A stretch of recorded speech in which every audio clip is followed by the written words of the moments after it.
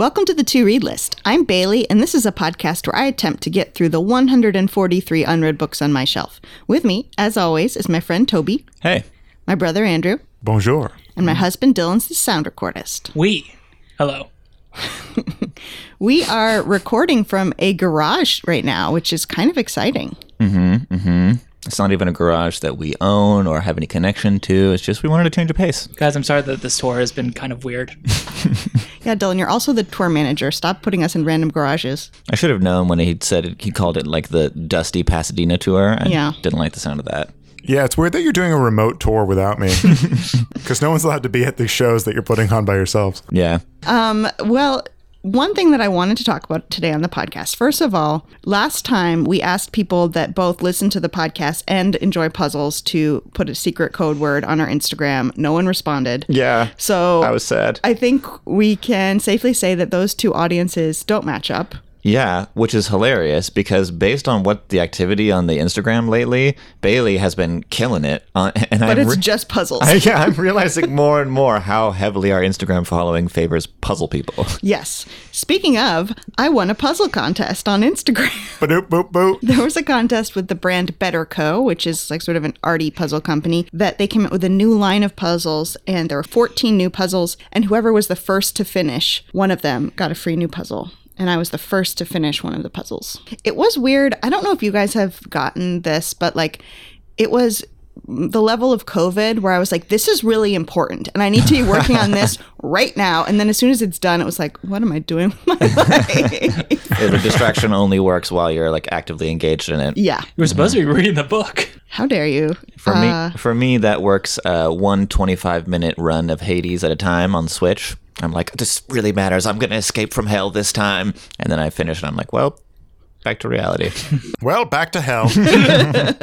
So I actually have the opposite of shame this week. I read a bonus book from my list. Bonus book. Extra credit. Big bonus books. I posted about this on Instagram. You might have seen. I read Rory Power's latest book. We had Rory Power on the podcast to talk about her book, Wilder Girls. This is her latest book called Burn Our Bodies Down. Burn, burn, burn. Burn, burn, burn. Burn, baby, burn. Baby burn. And I would definitely recommend it. I don't want to say too much because it will give it away, but it has some of the craziest twists. It actually pairs well with both The Fire Next Time and V.C. Andrews. It's kind of the middle of them. Are you just saying that because there's fire in the title? No. It's fire and there's some crazy twists. Whoa. Okay. I ended up giving it 5 stars. It's fun. It kept me going. I didn't want to put it down. I wanted to know what was happening. And when the reveals happened, I was like, whoa. But it's about a girl who wants to know more about her family because she doesn't really know much about her history. So she runs away from home and goes to her family's farm. It's like a cornfield. And she discovers a body that's herself. The body looks exactly like her, and he tries to rescue her from a fire, but she can't, and that's the beginning of the book, and then it goes from there. It really does tie in well with V.C. Andrews because in that one, it also features the girl who wants to know more about her family. Too much about it. Oh, no. So yeah, I would recommend it. It's fun. Oh, guys, we're missing the big announcement. What? I can't believe you guys aren't razzing me about this. Netflix made a big announcement that I'm very excited about. Redwall. Oh, yes. Getting a full series. It's like several things are in the works. I don't remember. Several people sent this to me and were like, you guys have to have a special podcast episode to talk about it. And I was like, I don't know if I can handle that level of Toby. Yes, I'm amped. There is like a very tuned down on the violence, like very kid-friendly, I think, Canadian TV version of the series already out there. It's lame. This is going to be a hard R Netflix show with like graphic nudity. Hard R for Redwall. I'm into it. I think it could be really cool. I mean, I'm prepared to be disappointed, as you should always be when something that's your favorite is adapted. But I'm excited. Dylan, didn't you say it was being done by the people who did Over the Garden Wall and like Adventure Time? Yep. So that's not a bad That's a good pedigree. team. It could be pretty funny then. Yeah, I hope they realize the humor and the ridiculousness of Redwall and how no one should take it seriously. I mean, you can't take it too seriously. I'm excited to see Clooney the Scourge. Who do you think should voice Clooney the Scourge? Oh, Tim Curry. He doesn't do voiceover work anymore. very old. He's had Okay. Well, younger Tim Curry. They should just bring in Rizzo the Rat from the Muppets and just have him go. Hey guys, I'm Rizzo. Clooney. Let's go get that Abby. Was that good? And there's one Muppet in it, Yeah, and he's actually a puppet. On Reddit or Twitter, I should have researched this a little bit better, but someone pitched the idea that it's like Great Gatsby is now going to be fallen into public domain this year. Mm-hmm. And of course, that means that the Muppets should do their adaptation of it, how they did Treasure Island and Christmas Carol. Mm-hmm. Mm-hmm. And they were going into like how you would cast it and everything, because we need one human to probably play Nick. I think the human should be Gatsby. Nah, Nick. No, Gatsby's going to be Kermit. Kermit isn't really a Gatsby, though. Yeah. Gatsby is Beaker. No. It just doesn't talk throughout the whole thing. Exactly. I'm Bunsen Honeydew. I'm Nick. I just think it should be Leo DiCaprio again. Just do a shopper shot of the Baz Luhrmann one. Yeah, Baz Luhrmann's Muppets.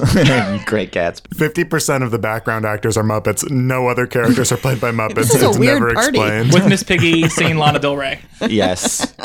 Miss Piggy as Daisy. Now that one I can see. Okay, well, if you have any ideas about who should, play Gatsby, if it should be a Muppet or if it should be an actor, hit us up. All right, well, this is a very special episode. I'm excited to get going because I think this takes the cake for the weirdest combination of books we've had randomly chosen. Absolutely, I agree. I think this is the combination that everyone has been wanting to see for years. Mm-hmm. Toby, what did you read this week? I read The Fire Next Time by James Baldwin. Fire, next time. 2 essays, not a novel like we suggested in the intro of this thing. Certainly not. I was not aware. Well, I'm going to talk about it now, so it's all good. Excellent. So The Fire Next Time is hardly even a book. It's just 2 essays. One is titled My Dungeon Shook, Letter to My Nephew on the 100th Anniversary of the Emancipation. And the other is titled Down at the Cross, Letter from a Region of My Mind. Yeah, I think it's really interesting. I think it's a well-known work by Baldwin, and I always assumed it was a novella or something. I'd seen it many times, but yeah, it's interesting to me that it's 2 essays, and interestingly, they're very similar and very different in lots of ways. So the first one is hardly more than a few pages long. It really reads like a short letter to his nephew. It packs a huge punch for how short it is. I was really reminded of Ta-Nehisi Coates' bestseller, Between the World and Me, which of course is addressed to his son. And they share kind of a common theme, which is kind of considering the tragedy of having to inform their younger relations about the terrible realities of race in America. Mm-hmm. And right away, when you read this first essay, I personally was drawn in by the power of his prose and the kind of emotionality behind it, mixed with like the intense logical arguments that he makes, which I think it characterizes the whole book, and it was the most amazing part of it to me. I have a quote here from this first essay. He is directly addressing his nephew here. I have known both of you all your lives, have carried your daddy in my arms and on my shoulders, kissed and spanked him and watched him learn to walk. I don't know if you've known anybody from that far back, if you've loved anybody that long, first as an infant, then as a child, then as a man. You gain a strange perspective on time and human pain and effort. Well, so he's a lot older than his brother. You may know and learn in facts about his relationship to the rest of his siblings. He's got to tease it. The second essay is most of the book. It's a sprawling autobiographical account of Baldwin's young life growing up in the Bronx. He becomes involved with the church, even preaching when he's a young man. And then he leaves the church behind and kind of comes into his own as an essayist and kind of respected thinker. And toward the end of it, he has a kind of dinner with the Nation of Islam. The leader at that point, Elijah Muhammad, invites him to dinner and kind of pitches him to join up with them. The pain he describes and the suffering and the critiques he has, the scathing critiques of America and the kind of original sin of slavery, and even beyond that into history. Oh man, he talks about how Christianity has kind of co-signed in the enslaving of people in service of its own ends. Really, like, you feel kind of like you're on a slow roller coaster. Like a mental roller coaster where you're just kind of being borne along by his intellect, and you're constantly amazed at how he can tackle issue after issue with powerful emotion and really intense logic. So one of the things I really appreciated about this was how confessional and direct he was in his storytelling. He talks about growing up and kind of seeing a life that is actually very familiar to this podcast from Pimp. He sees kind of sex workers on the street. He sees kind of the life of crime and poverty that he desperately wants to escape.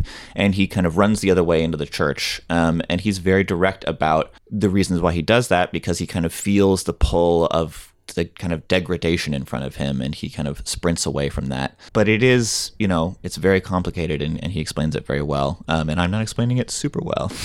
You're doing great, Toby. Thank you. I mean, to be fair, to try to follow James Baldwin is going to be tough. Yeah.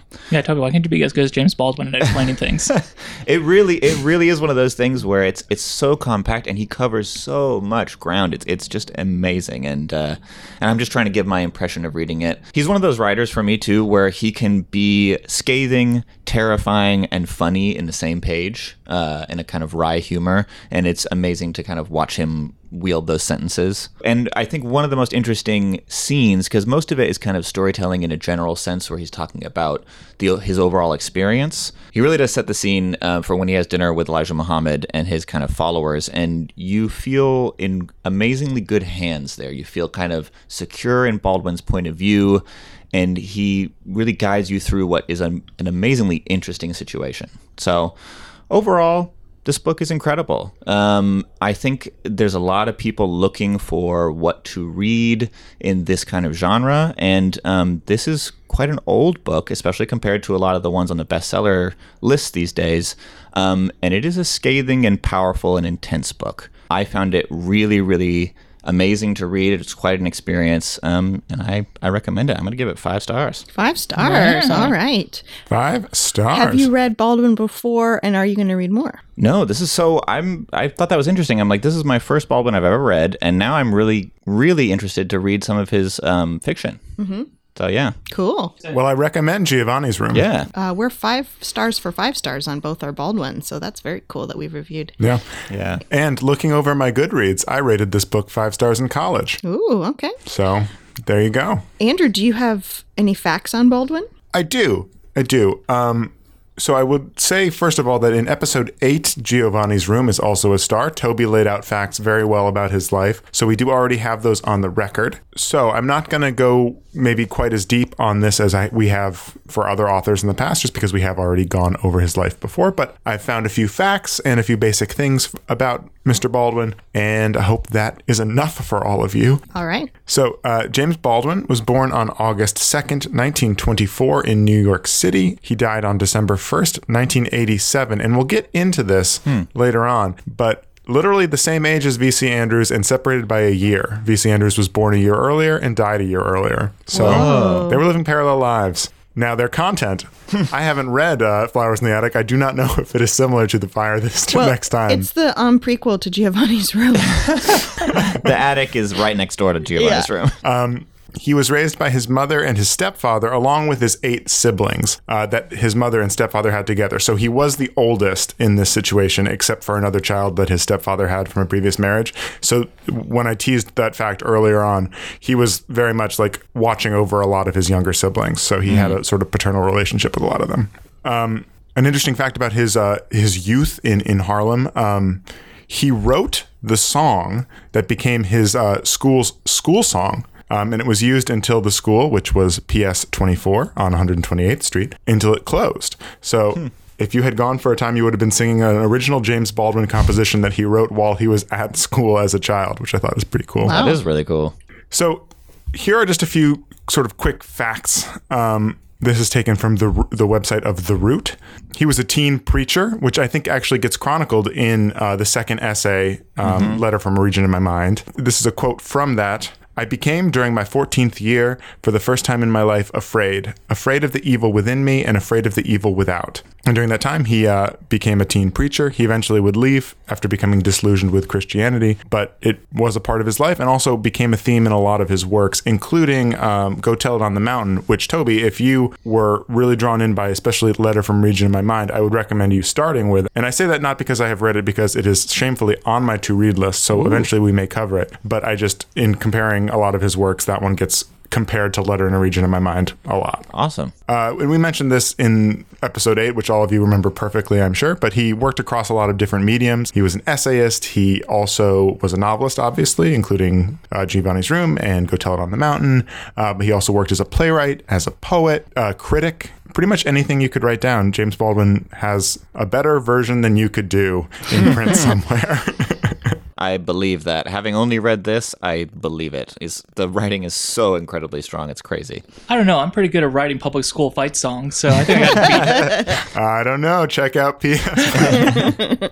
So this fact I actually found on mentalfloss.com. It's about his relationship with Maya Angelou and how I Know Why the Caged Bird Sings got published, which can very sort of tenuously be traced back to James Baldwin. Okay. I'm going to quote directly. James Baldwin and Maya Angelou shared a special relationship. One night, Baldwin brought Angelou to a party at the New York City home of Pulitzer Prize-winning cartoonist Jules Feiffer and his wife Judy. At some point in the evening, many of the guests began sharing stories of their childhood, and Judy was particularly moved by Angelou's tale. Judy shared Angelou's tale with Random House editor Robert Loomis and urged him to ask Angelou to write a book, but Angelou declined, saying that she wrote poems and plays, not books. Loomis appealed to Angelou several more times, but each time she declined. So on his fourth attempt to get her to say yes, a now very determined Loomis employed a different approach. Quote, "It's just as well you don't attempt to write an autobiography, because to write an autobiography as literature is almost impossible," Loomis said. That challenge piqued Angelou's interest. "Maybe I'll try it," she replied. The result was 1969's I Know Why the Caged Bird Sings.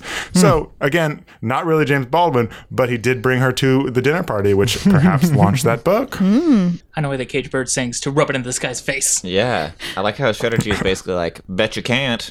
Bet I can. Receipts.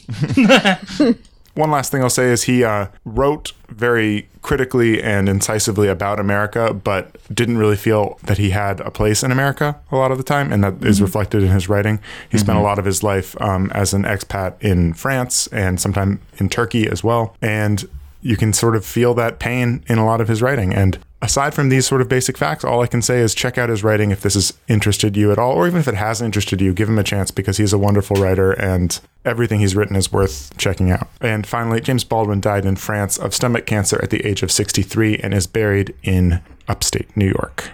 Good facts, Andrew. Okay. How do we transition from literary master James Baldwin To his contemporary. to his contemporary? Literally his predecessor by a single year. Bailey, did you read a book this week? I did. I read a book. I read a book called Flowers in the Attic by V.C. Andrews, Virginia Andrews. All right. I read it too. You actually finished the book before I did, so it's kind of interesting because you kept being like, "Have you finished? Have you finished?" Yeah, because it gets wilder and wilder. But I'll step back. I'll let All you. right. So, for those of you who don't know, The Flowers in the Attic is a cult classic. It was a very popular book in the 1980s. It was something that was kind of a rite of passage for young women in the 80s to read. It's hard because I don't want to spoil the book, but at the same time, what it is known for is brother love. I was going to say, literally the only thing I know about it is that there is an incestuous subplot. Yeah. I just was not prepared for the word brother love to drop from me. So the reason why people read it, and I can imagine sort of like slipped it to their friends to be like, you have to read this, is because it's so like illicit. It's the first in a series of, I think, 10 books. Oh, wow. Andrew knows how many, I'm not sure, but it's called the Dollanganger Saga. So the Dollanganger that's the last name of the family. So the Dollanganger children are living a happy life with their mother Corinne and their father Christopher. Oh, and they're very beautiful and very happy in the 1950s. And then one day Christopher dies in a car accident, and it's very sad. And the mother says, "I don't know what we're going to do," but then she comes up with this bombshell. "Guys, I never told you this, but I actually came from a very rich family, so we're going to return to my home, and I'm out of favor with my parents, but I'm going to get back in their favor, and I'm going to then inherit their money, and we're going to be rich and happy." Mm-hmm. So they show up at this grand estate, and surprise, surprise, grandparents are not happy to see them. Yeah, well, I think, and it's like a prerequisite of the whole plan, too. The mom says, "I'm out of favor with your grandfather, and he must never learn of your existence." Right. Right? So the whole plot of the book hangs on them being hidden away. So they get there, and there's this grand house, but the grandmother just locks them in the room. In the attic. And is like, well, in a room that has a staircase to an attic. And they lock them in. They're like, you have to be quiet, because not even the servants can hear you, because if grandfather finds out, you'll be out on the street. Well, yeah, rule number 1 is don't run around. Rule number 2 is don't have sex with each other. That's like rule number 2. Grandma comes down on it so hard. She's like, she has a list, and literally like, rule number 1, be quiet. Rule number 2, don't touch each other. Rule number 3, never take the Lord's name in vain. Rule number 4, don't look at each other's naked bodies. Yeah. Grandma, what? Yeah. It's like right from the get-go. It is insane. Yeah. So the mother, Corinne's like, hey guys, I'm really sorry about this situation. Don't worry, I just need a day. And they're like, cool. We can survive a day. Cut to like 3 years later, they're still in the attic. Okay, so the family, I'm still doing the plot here, but I think it's kind of fun to hear the plot because it's so ridiculous. So it's told from the perspective of Kathy Dollanganger, who's the main character. She has an older brother, Christopher. Hubba. No, just kidding. Oh, God. And 2 younger twin siblings, Corey and Carrie, who are kind of the worst. Let's be real. God. They're such 80s children, where it's just like, I don't know why the 80s hated children so much, but they just scream and complain and whine. Like, don't want to eat vegetables. Oh, they're the worst. I don't want to be locked in an attic. That's the thing, is they don't really complain about the attic as much as they do like the things that the main characters try and do that are nice for them. Right. Yeah. So that's the concept. And we're following Kathy as years pass. She goes from 12 to, I think, 15. So a lot of it is about how she is developing, going through puberty, and so is Chris. And, it's like suddenly she's like, remember that thing Grandma said I shouldn't do? What if I did it? Oh, it gets so strange. So this book is high melodrama, high camp, gothic horror, Pulp Fiction. It's all of those things. So, like, don't go into it expecting it to be James Baldwin.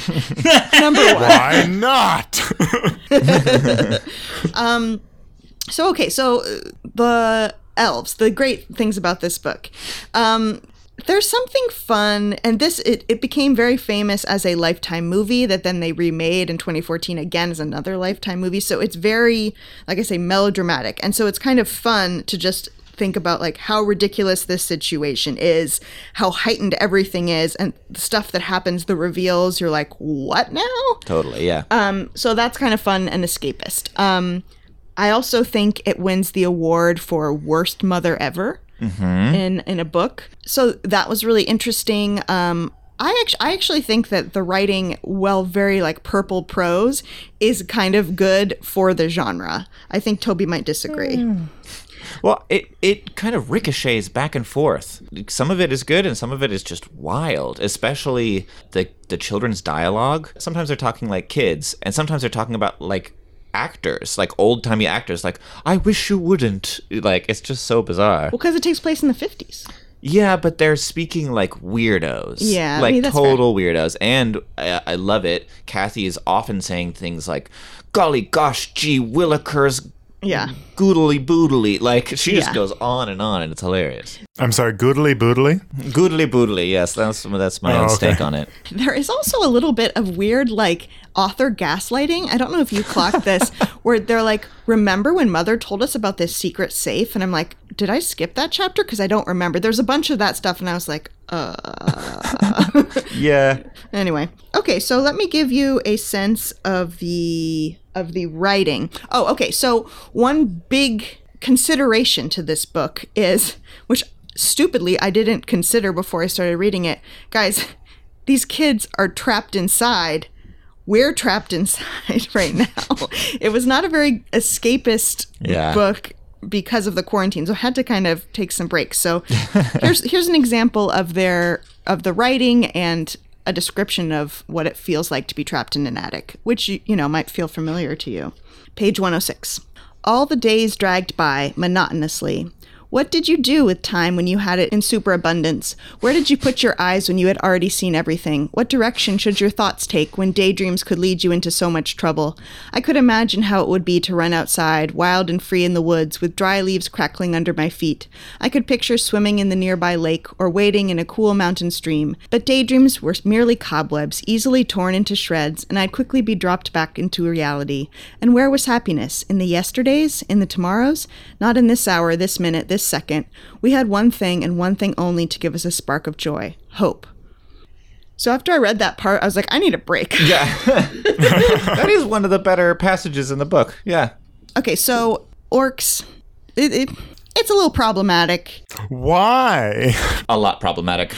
Yeah, so this whole book is like a trigger warning, content warning for like everything. Not just the incest stuff. There's a lot of like obviously abuse and sexual abuse, and that's a big issue, and it's romanticized, and that's not okay. Yes, I would heartily agree. Another orc I would say is that, as I said, this is the beginning in a series, and as it ends, there are a lot of things that are not tied up because it's like, gotta read the next one.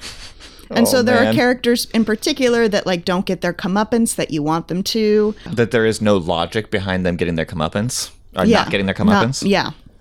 And it's like, well, you better keep reading. And the next one, Petals on the Wind, starts literally where this one ends.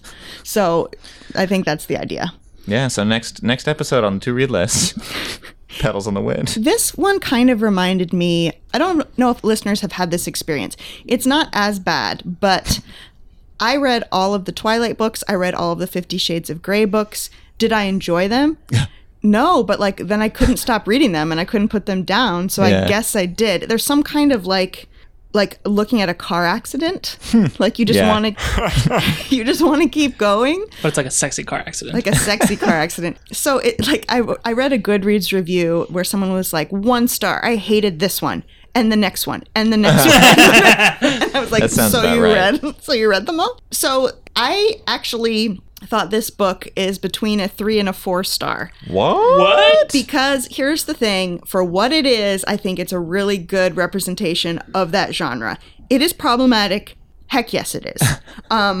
As a high camp melodrama, this is 3 to 4 stars for me. But Toby, I know that you have very strong opinions, so why don't you say your stars and then we'll go into our spoilers. It's a perfect transition because I rated this 2 stars, mostly because of the problematic elements and the ending. So we'll transition now into our spoiler section. If you want to read this book, you don't want to spoil it. Before we do that, may I just say, we're letting Bailey say between 3 and 4. Oh, and that's we're not true. going to fight her on it. Yeah, that's true. Here's the thing. It's a 3, but I want to say 4 because I want to be different than Toby. I want to defend the book. And Toby's giving it 2, and I was like, you know what? I'm going to like it. So, okay, spoiler section. Spoiler section. Spoiler. Don't go forward if you don't want the spoils. I want spoilers, and I have not read the book, so I'm going to listen in here. Okay. The brother rapes her. Yeah. And she's like the author is clearly like, this is a sexy thing to have happen. Like, that was like where it went down from 4 to 3 for me. And then at the end, this is a big spoiler. This is like the ultimate spoiler. At one point in the book, one of the twins becomes sick and dies. And at the very end of the book, it is revealed that this whole time their mother has been poisoning them very slowly. Not the whole time. Okay, sorry. Since the grandfather died. This is why Bailey's okay with it being 4 stars. I brought you a gift, Toby. Yes, Bailey brought me some powdered donuts. Very creepy, considering that the mother feeds the kids arsenic-laced donuts, right? So this is like, it's actually kind of a thing in its favor, because I actually liked that it really went for it, the drama, the gothic nature of it being like the mother is trying to kill them. Mm-hmm. I liked that. Yeah. But then at the very end of this book, the children they have escaped from the house. Yeah. Their sibling is dead. Mm-hmm. They know that the mother did it, and they have the evidence on them. They have powdered donuts with the arsenic in them. They can prove to whatever police that they lived in this house. And they engage in this bizarre, complicated logic, which ends up with them not doing anything about it. And also, deciding not to do anything. Yeah, they decide not to do anything about it. And their mother inherited all this money from the grandfather. If they turned her in, they would get that money. They wouldn't get that money. They would stop her from getting the money. Well, even that. The reason, okay. I'm going to defend this book. I can't believe you're defending this book. Number one, the rape is problematic. Yes, that is true. How this book is framed is that the whole time as they go into puberty, the kids are so full of like hormones and desire, and they don't have anywhere to put it. And in my head, it was kind of like, seriously, like they got the idea almost from A, the fact that their grandmother's telling them not to, and B, like they find out that their mother and father were incestual. Yeah. So they were like, wait, hold up. What?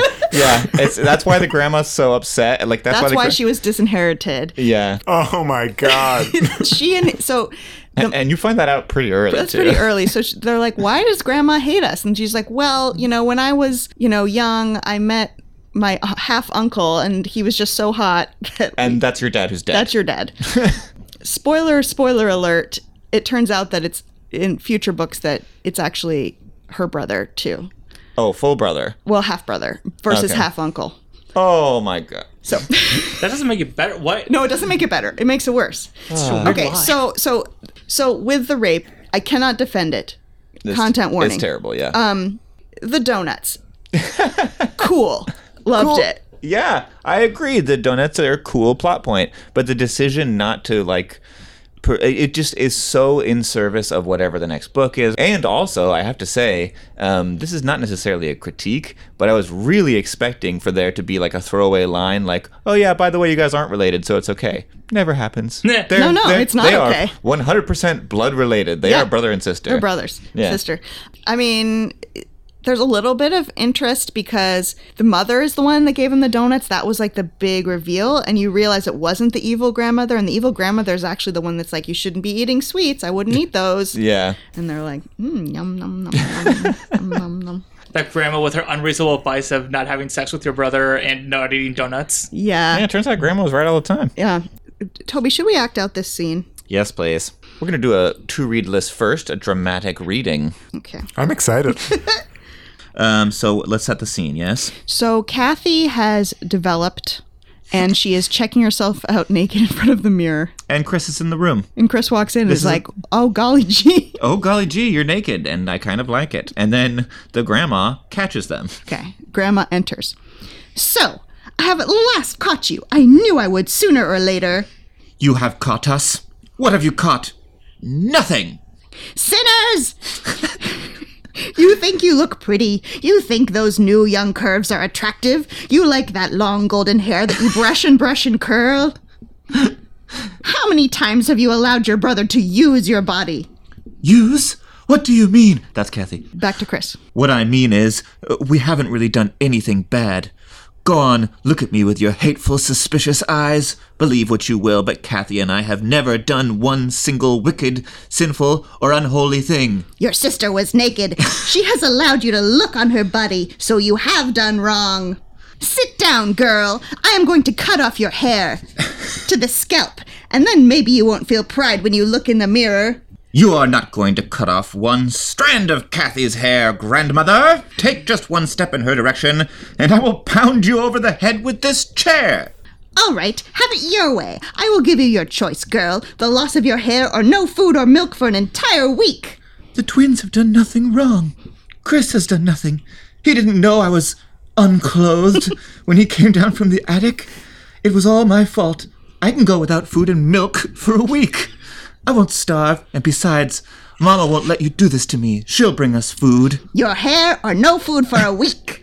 You are wrong to do this, old woman. I caught Kathy by surprise. We did nothing sinful. We never have. You judge us by circumstantial evidence. Your hair or none of you will eat for a week. And if you lock yourself in a bathroom or hide yourself in the attic, then not one of you will eat for 2 weeks. I think you will be the one to shear off your sister's long cherished hair. When I come back and see your sister without hair, then the 4 of you will eat. And then she leaves. That's really wonderful. Yeah, thank you so much. Thank you for your performance. You're welcome. I hope you enjoyed it. That gives you a sense of... That gives you a taste, yes. Yes. Mm-hmm. A strong taste. So, 4.5 stars? I'm giving it 3 stars. It's honestly a 3-star, but I just want to disagree with Toby. Also, did you know, I'm just looking at this book, V.C. Andrews has a little R next to it, like registered, like the name is registered. Maybe it's like a... I can tell you why. I can tell you why that is. Great transition. So, end of spoilers. Flowers in the Attic. You know, if you're into some pulpy, illicit fun, pick it up. 3 stars. Toby says 2 stars. Andrew, hit us up with some facts. I'm sure she had a totally normal life. Oh, yeah. Yeah. Flowers in the Attic. If you're a sick, nasty freak, pick this up. That's the subtext of what Bailey just said. Here's the thing. I was so excited to do the research on this. I was expecting nuts stuff to come up. It's not there. Aww. I mean, there's some stuff, but it's like I was expecting to find like article after article of like, this is some insane stuff about V.C. Andrews. And it really, disappointingly and maybe scarily, a little normal. Well, how cute is her brother? She does have 2 brothers, 2 older brothers. All right, let me just dive right in here, you little perverts. Okay. This is the first surprise. Cleo Virginia Andrews. Whoa. It switched. CV. What? CV Andrews. Whoa. I will say she initially wrote under the name Virginia, and then they wanted something that was gender non-signifying, so they went with VC. It's hilarious, though, because this book is so targeted towards women. Like, that's funny. Yeah, I mean... Yeah. It was the late 70s. So Cleo Virginia Andrews was born in Portsmouth, Virginia in 1923, the youngest child of 3. She had 2 older brothers. When she was young, and this is sort of permeates her whole life. Actually, I want to take a poll here. How old do you think she was when she wrote Flowers in the Attic? Well, is Flowers in the Attic her first book? Flowers in the Attic is her first published work. She wrote a previous novel that was never published except as an ebook in like 2010. I'm going to go young. I'm going to say she's like an S.C. Hinton. I'm going to say she was like 20. I'm just going to guess the opposite, and I'm going to say like in her late 40s. Okay. You're both undershooting it. She was 56. No way. Okay, but we'll get there. With her first book, she was 56? Yeah, let's get there. Also, she kind of hits it out of the park because this is a big bestseller. And she wrote like 80 books. Well, okay, we're going to get there. All right. This is overwhelmingly biggest fact that you can find about her on the internet, and it's quite sad. When she was young, she suffered a fall down a school stairwell, which resulted in like disastrous injuries to her back. These injuries, both the injuries that actually happened then and how they decided to try to treat it in like operations and therapies and whatnot, resulted in like crippling arthritis and reduction in movement, so that most of her life after this she was in a wheelchair or used crutches, and it was limited in her movement. Her father died in her early 20s. She ended up supporting the family, not through her later life as an author, but as a commercial artist. She was a very successful visual artist, an illustrator, portrait painter, regular painter. Wow. And that's how she made her living for a very long time, for about 50 years. Hey, CV, in all of your like family advertisements, there's like a weird energy between the siblings. Have you noticed this? Like they're always looking at each other over the soup or whatever we're advertising. I don't know what you're talking about. No, so she didn't start writing until her 50s. I mean, Flowers in the Attic came out in 1979. She was 56 when it came out. It was her first novel. Wow. It was an immediate commercial success. Nice. And she continued to write and publish regularly, at least a novel a year, until 1986 when she died. Ooh. So she didn't write most of the things that are considered V.C. Andrews books. What? Now, here we go. So, since 1986, a ghostwriter named Andrew Niederman has published a butt ton of work in her name, including, in 2020, 3 different novels, and there are 2 slated already for this year. What? So, V.C. Andrew books are still coming out. She died in 1986. That's the year I was born. The year Bailey was born is the last time she was writing. So, Flowers in the Attic, first novel. She says she wrote it in 2 weeks. Got 1 round of revisions, which she did in a night, and then published. This book is 390 pages long. This is a long book. 2 weeks? Wow.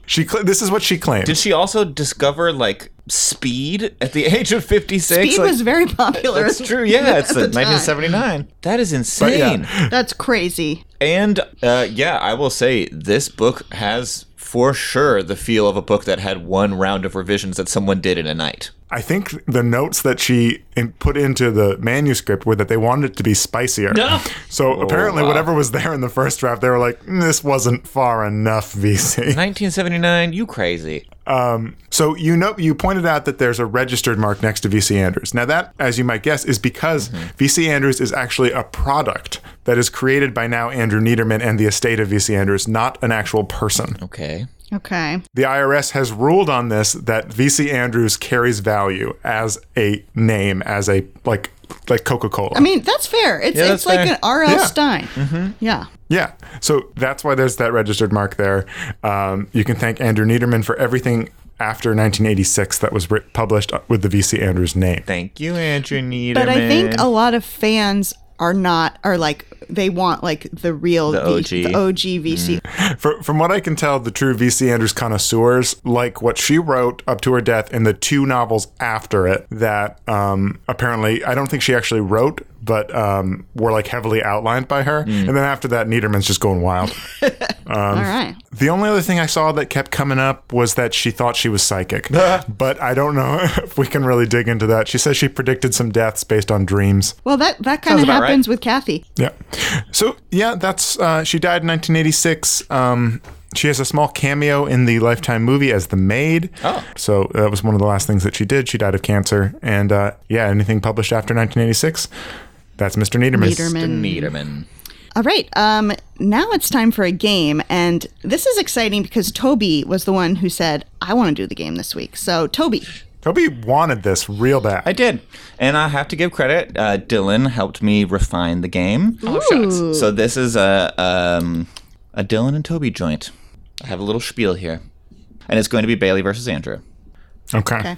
In Flowers in the Attic, Kathy is often described as reading various works of classic literature, as if to remind readers that, yes, good books do exist, even if you're not reading one right now. Wow. James Baldwin's The Fire Next Time is a good book, but its subject matter does not lend itself to games. Thus, I give you The Fire Last Time. I will give an altered version of the title of a famous work of literature that either has fire in the title or is directly related to fire. If you can guess the classic work on the title alone, you get 2 points. If you're stumped, I will give a brief plot summary, and if you get it after that, you get 1 point. If you still can't get it after that, I'll give you the author's name, and you'll get 0 points, but you get to salvage a bit of your pride. I love this game already. So we'll do an example just to make sure everything is perfectly clear. So here is the altered title of a famous work of literature that has to do with fire. The altered title is Celsius Number. Fahrenheit 451. Yeah. Perfect. You get it. I win. You win. Okay. To be fair, I also knew the answer. Bailey, we'll go with you first. Yes. The title is Hirsute Claymaker, also Cup of Heat. Hirsute, like hirsute, one word. Mm-hmm. Claymaker. Mm-hmm. Say the rest part. Hirsute Claymaker, also Cup of Heat. Harry Potter and the Goblet of Fire. Very good. All right, Andrew, your title. The Big Blaze of the Self-Obsessed. Bonfire of the Vanities. Wow, you guys are very good at this. Get ready to get a tie game because we're both going to get everything correct. I have a tiebreaker. Okay, this one is even easier. Oh, no. Bailey? Yeah. Tiny conflagrations all over the place. Little fires everywhere. Oh, no. I told you. Okay, this one's hard, Andrew. Oh, no. I knew little fires everywhere. Faded Flame. Pale Fire by Vonnegut? No, by Nabokov, but it's okay. Oh, sorry. Pale Fire by Vladimir Nabokov. I It's didn't have correct. to say the author. That was probably the hardest one. Oh, no. Bailey? Yeah. A Tune of Chili and Hot Hot. A Song of Ice and Fire. Oh, no. Chili and hot hot? That's myself, Toby. Did you run out of other words for fire? Yes. And you can tell because the next one, Dave's Fire. Wait, what?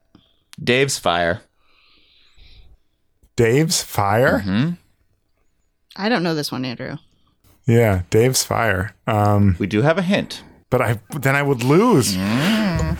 I can't accept any hints or I would lose. We have more on the way. Don't be afraid. I don't know. I just feel, okay, Dave's fire. I'll take the hint you prepared these hints. I might as well take one. Yeah, I worked really hard on the hints, guys. Penned by a famous Italian, this book follows the narrative. Oh, Dante's Inferno. I didn't even get to finish the hint. Wait, why Dante? Why Dave? Because I had to find some other D name. Oh. What else am I going to say? All right. Bailey? Sorry, it's the Divine Comedy Inferno. All right, so 1 point. So Bailey's in the lead. Bailey. But in the hot of the not day. In the heat of the night. Oh, come on. Say that again. In the heat of the night. Oh, no. I thought you were going to do on the hot of the evening. Dave's fire Dave's fire was pretty hard. versus a song of chili and hot.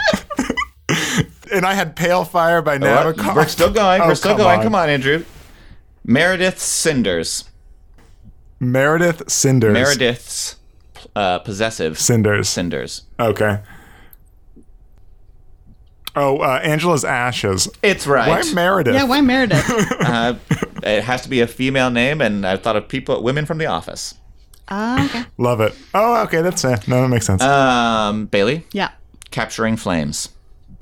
Catching Fire. No. Yeah, From that's correct. Hunger Games? Yeah. Yes. All right, last one. Andrew, I'm afraid there's no way you can win, but you can go out on a strong one. I don't know. His were harder than mine. This last one might be the hardest, hard as well. Gracias Fuming. Oh. Gracias Fuming. Gracias for huming. What? Nothing. Okay, so it's thank you for smoking. That's correct. Wow, you guys needed Cool. none of my hints. Well, you needed half of the hint for Dave's fire. Chili hot. Which, for the record, is called The Divine Comedy. But okay. Oh no. Would you like to hear the tiebreaker? Yeah. It's quite a fun one. Yes, absolutely. To be fair, Toby, I know I'm being very defensive right now, but this is a very fun game. I'm having a great Guys, time. the hints were great. All the hints were great. The tiebreaker, if you needed it, was going to be Ashy Lassie. Oh, God, I hated that one. Ashy Lassie. Mm-hmm. Something girl. The only hard one, apparently. Ashy. Ashy Lassie. Burned girl. Cinderella. Yes! Andrew wins! No. I declare Andrew the winner. Cinderella. Great job, guys. Good. You burned through those. Whoa! Wow. Well, Toby, that was a really fun game. I'm sorry we didn't use your hints No, more. it's all but good. we're You just guys are too good. Okay. All right, so All right. with the game over, I think it's time for that part of the podcast where Dylan chooses books at random from our shelves. It's time for the Choosening. Choosening. The picky pick. The pickety pick pick. The piggy pick. And it is going to be Petals on the Wind, Dave's correct? pick. For you see, Toby won't have the above ground tiny person. This is too hard to do off the top of my head. Toby, you have number 13, The Buried Giant by Kazuo Ishiguro. Oh. Oh. Yes. Okay, I should read that too. Yeah. Is that on your list, Andrew? It is. Oh. I'm really excited. I love Kazuo Ishiguro. So it's going to be a great one for me. I like Never Let Me Go. It's a good one. And Bailey, number 29, Dreams from My Father by Barack Obama. Okay. I haven't read any of Obama's books. This is I think the least famous of the books. So we'll see. Yeah, I read his new one. It's really good. Cool. Thanks, Obama. Okay, so in 2 weeks, I will be reading Dreams from My Father by Barack Obama, and Andrew's reading Frankly in Love by David Yoon. Thanks for listening to The To Read List. If you'd like to get in contact with us, you can email thetoreadlistpodcast@gmail.com. Follow us on Goodreads at goodreads.com/The To Read List Podcast, and on Instagram at The To Read List Podcast. And if you like what you heard today, take a moment and on Apple Podcast or your podcatcher of choice, rate us 5 stars and leave a review. Sounds silly, but it does actually raise our profile a little bit, makes it a little bit easier for folks to find us, and,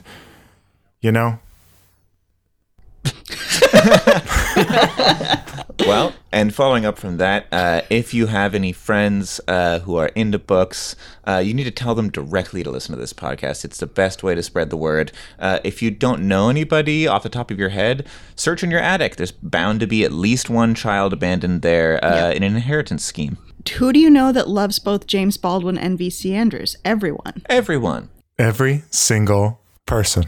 Especially abandoned children. Thanks to Toby and Andrew for co-hosting the podcast with me, for Dylan for sound recording, and to Miss Jillian Beth Durkee for composing our intro song. See you in 2 weeks. Happy reading. Books.